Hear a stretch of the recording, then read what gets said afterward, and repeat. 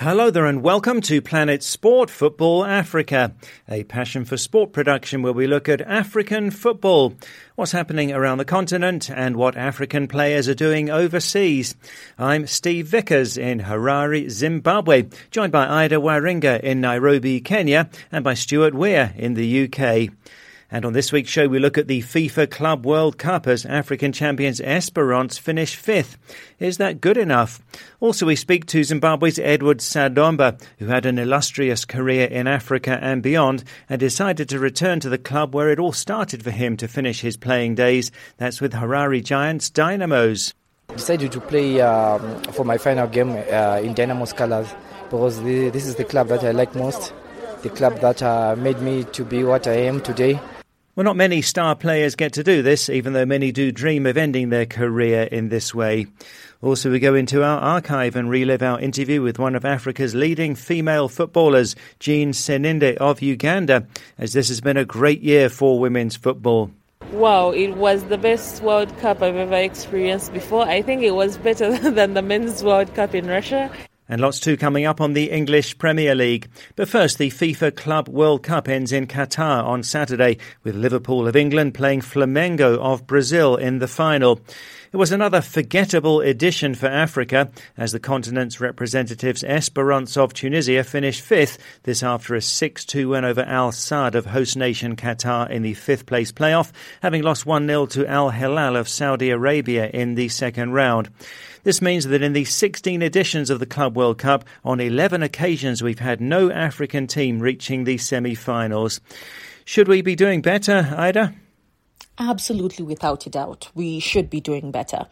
And look, I know interest in this club competition wavers, but Steve, I genuinely do feel that if an African team actually won the FIFA Club World Cup, it would be huge news. It would be a super big deal, because it can't be that 2010 with TP Mazembe and 2013 with Raja Casablanca, Steve, are literally the only memorable moments that African clubs have at this tournament. And by the way, on both occasions, they did come out as runners-up, you see.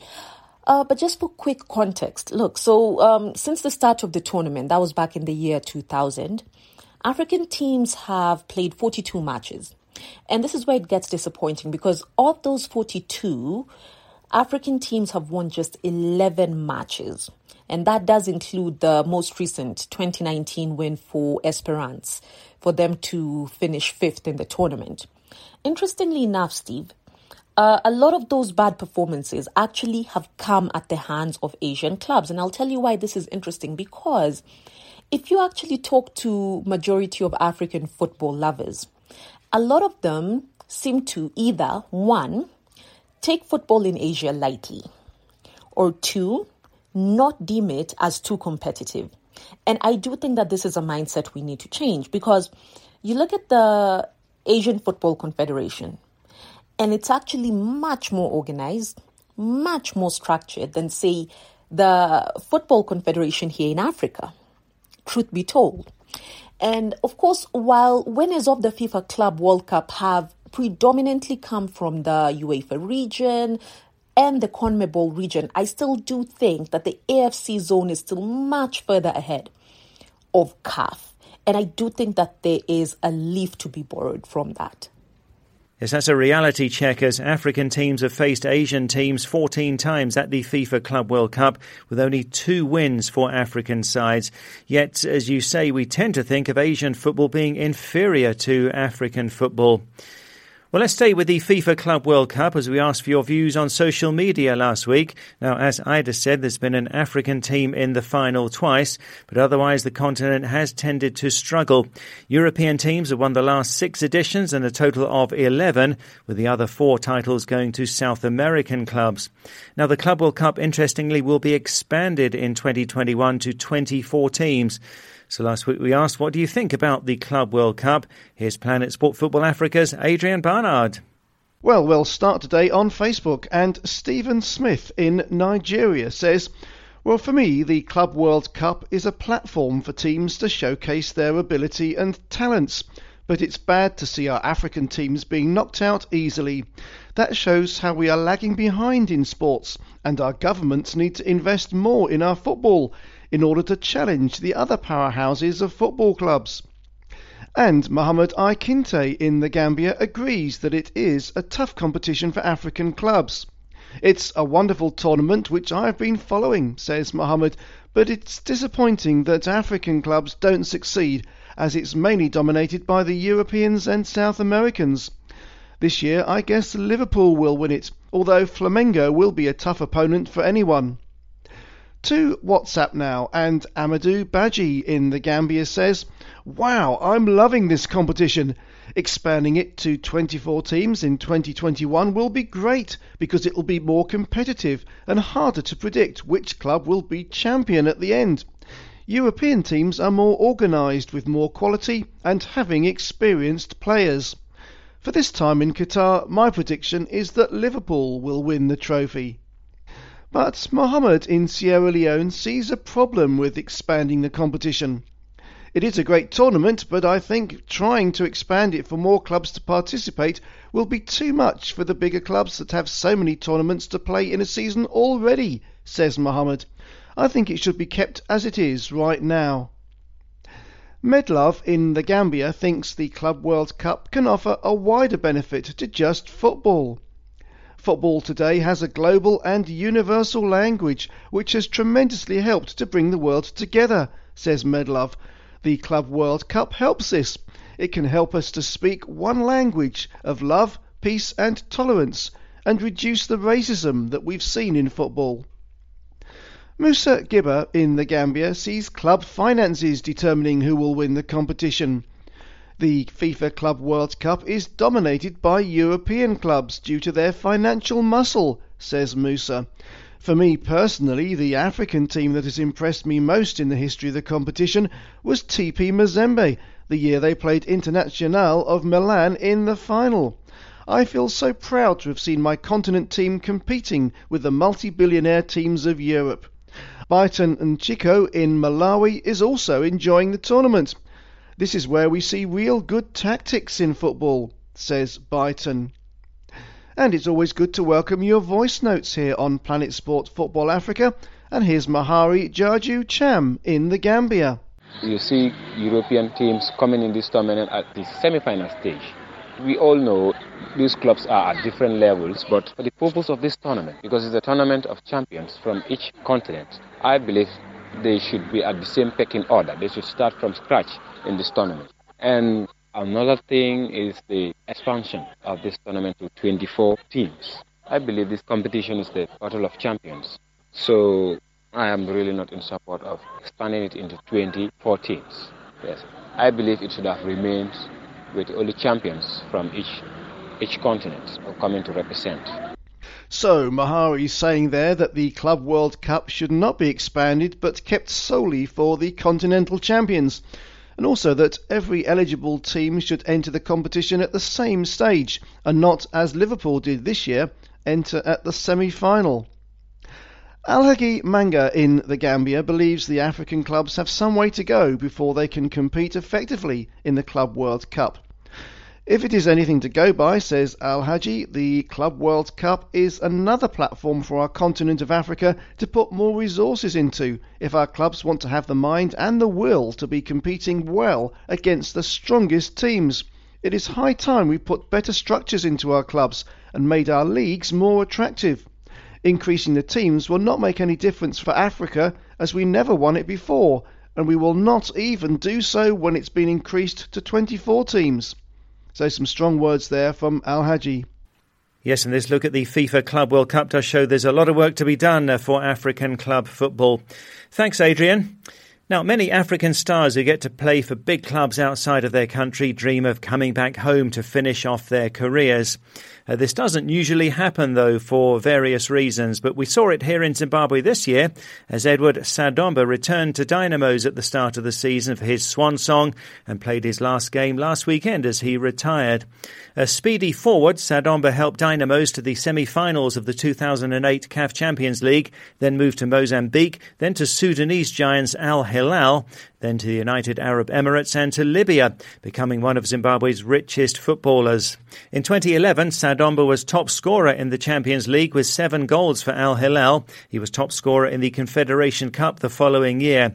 Sadomba was twice featured on the CAF Top 10 Players list of players based in Africa. At the age of 36, Sadomba's final season back here with Dynamos was nothing to shout about, scoring just 1 goal, but it was a chance to thank the fans and to remember where he came from. He spoke to my colleague Ash Tikiwa.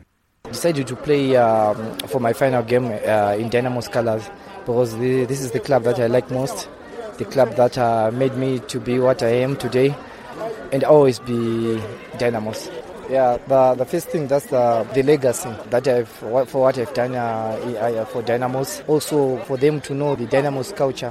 The Dynamos culture is all about dedication. It's all about determination. It's all about discipline to fight, because it's easy when you play for Dynamos. You can play anywhere. So I've done my part for Dynamos. I've done my part for the nation. So yeah, going forward for my future, I'll not be a coach. But I'll always be a Dynamos. No matter what, Dynamos will be always in my heart. I'll give everything for Dynamos forever. Then even your experiences there, Sudan, you are a hero there. You know, even up to now, you left there already. I think there was Libya as well. I've played in Sudan, I've played in Libya, I've played in the United Arab Emirates. Those countries, they are serious about football.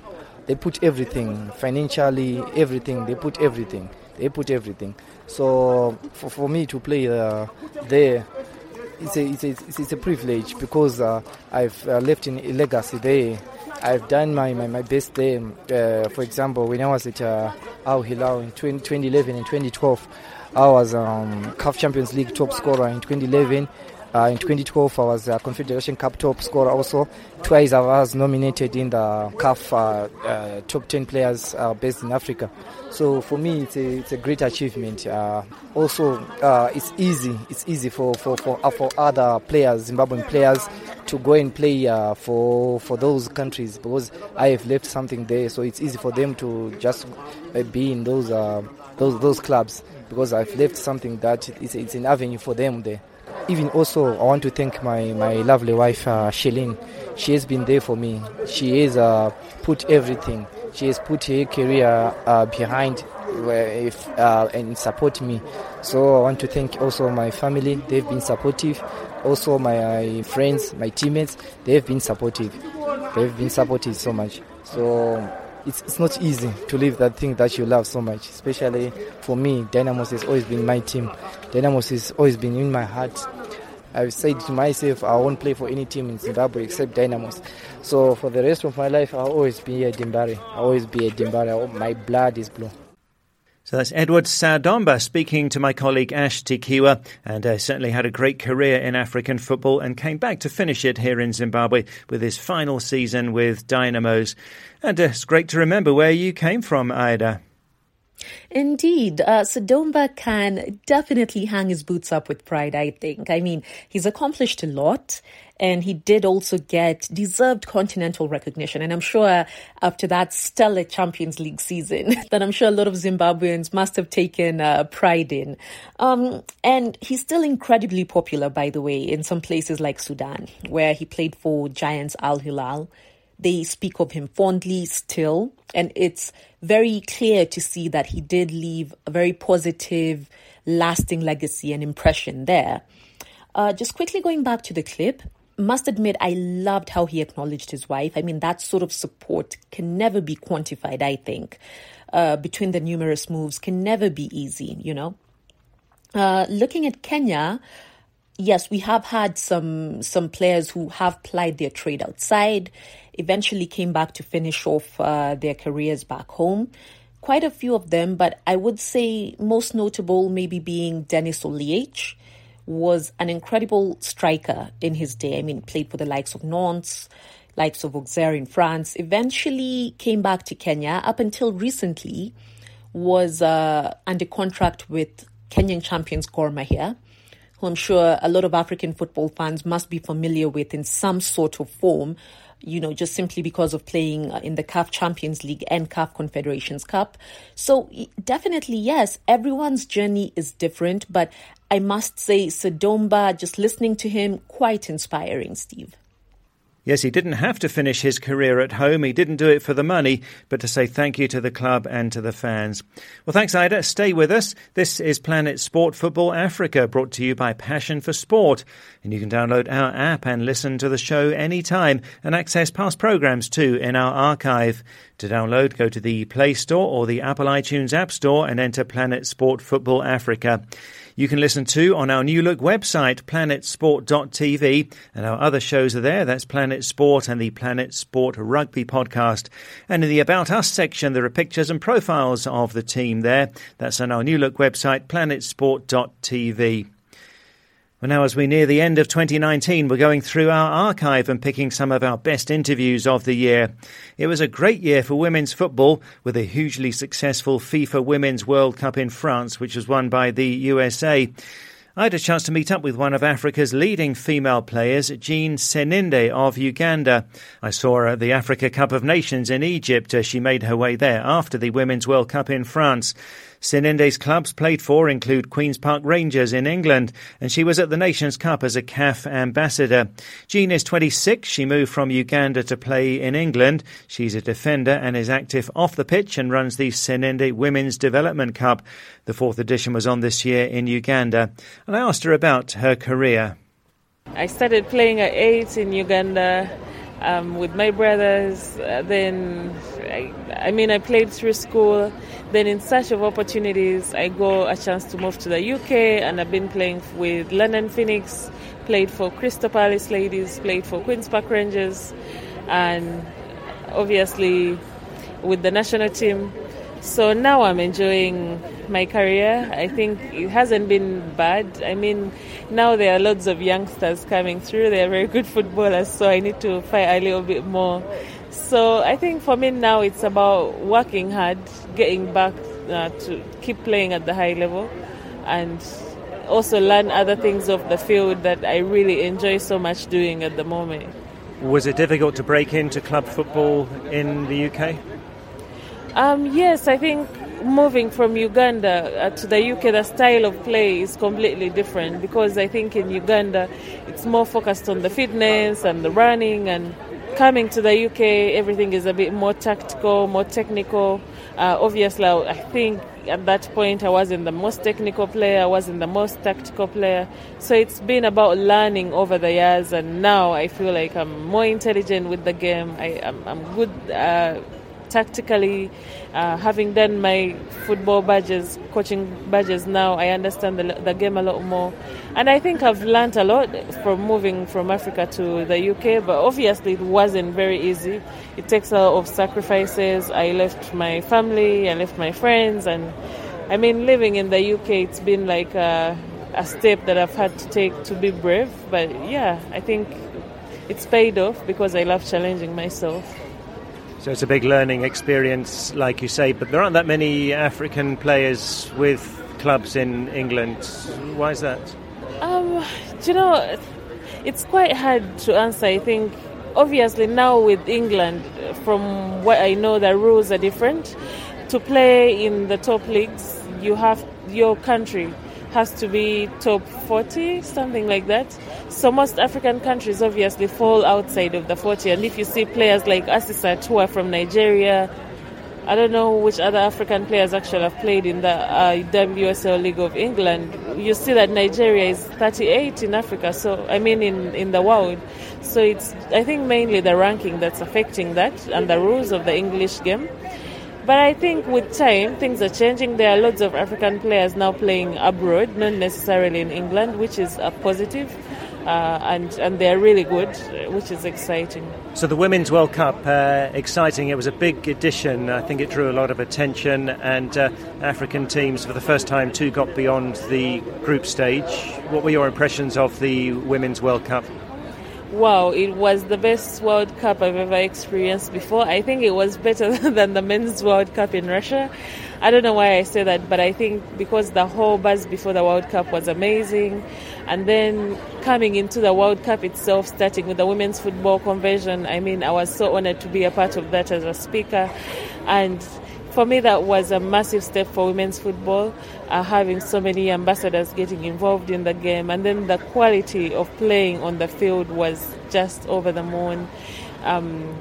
Obviously, teams like USA took it to another level, but also the African teams for the first time, Nigeria and Cameroon qualifying out of the group stage, that was a big plus.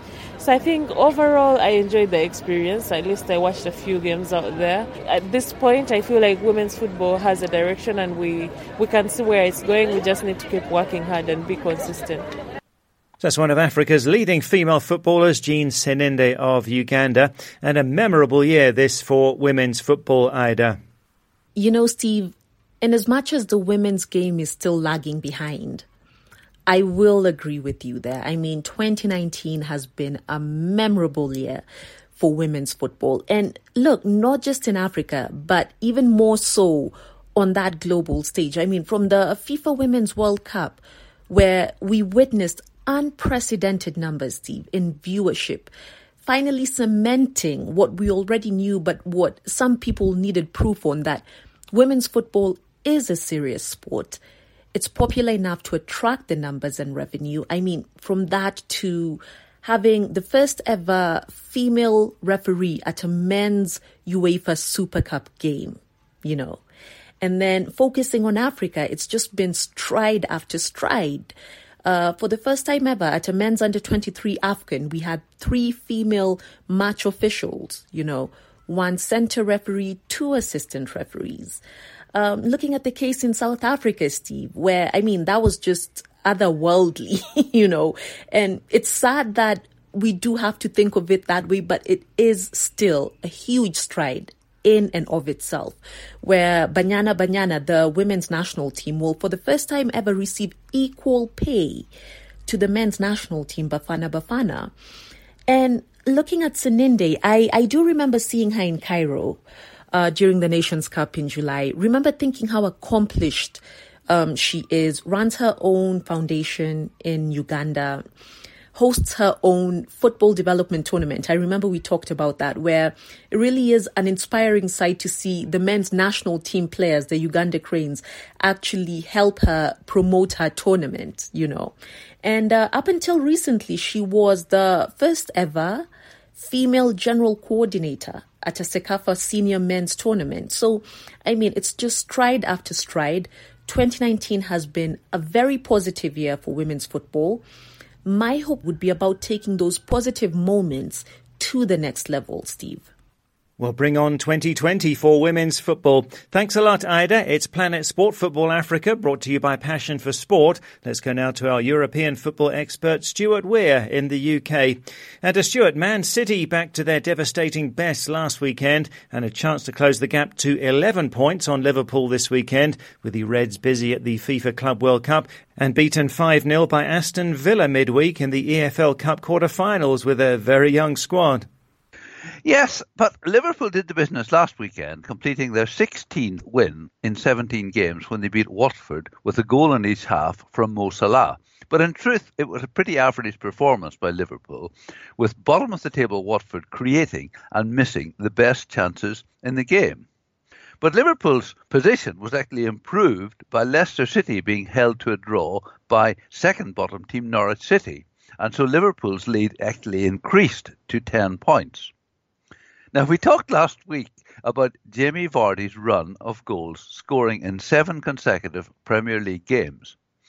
His sequence came to an end in rather farcical circumstances. Vardy seemed to have headed Leicester City's equaliser, only for the goal to be credited as a Tim Krul own goal. You have to feel for Vardy. Now, Manchester City. Now, when the fixtures came out, Arsenal at home to Manchester City, that looked a tough game for City. But with Arsenal in chaos, it proved to be an excellent time for City to go to the Emirates. They were 2 up in 15 minutes, 3 up at half-time, but didn't add in the second half. A great performance, but the gap is just too big, you would think, unless Liverpool have a complete implosion. Now, we reported a few weeks ago that the then Arsenal captain, Granit Xhaka, reacted badly to being substituted. Well, I'm afraid there's been a repeat performance, this time by Mesut Ozil, who reacted to his substitution by taking off his gloves, rolling them into a ball and kicking them away. Yes, and Ozil was involved in a bigger controversy as well. He posted on Twitter that in China, Qurans are being burnt, mosques are being closed down, Muslim schools are being banned, and Muslims are being imprisoned. And China reacted very swiftly to this by deciding not to broadcast Arsenal's game that week against Manchester City. And a spokesman for the Chinese Foreign Ministry said, "It seems that Ozil has been misled by fake news. We would like to invite him to come to Xinjiang as long as he comes with an open mind and is able to distinguish what is right and wrong." But the move by the television station will worry Arsenal and the Premier League because they see China's vast population as a prime market for attracting new fans. And China is the Premier League's most lucrative overseas territory, with already a $700 million contract in place for TV rights, which is worth about $10 million per year to each Premier League club for the next 3 years. At the same time, Ozil has been praised for his courage in raising the issue. And also Ozil has been removed from China's version of the Pro Evolution Soccer 2020 video game. So a big issue this is. And still with the Gunners, Stuart, Mikel Arteta taking over as manager. Good move? When the club dispensed with the services of Unai Emery and appointed former player and youth coach Freddie Ljungberg, that was intended to buy some time. But with a dismal run of results, a draw at Norwich City, home defeat by Brighton, scraping a draw with Standard Liège from 2-0 down, and being taken apart by Manchester City, it was becoming clear that Arsenal were getting worse, not better. And the club believed they needed to have a new manager in place before the transfer window, as the squad obviously needs strengthening. Mikel Arteta played for Arsenal for 5 years, 2011 to 2016, so he knows the club. He knows its traditions and its history. He's a good fit. Ironically, there was talk he would go to Everton as manager, and that would have worked too, because he played for Everton for 6 years.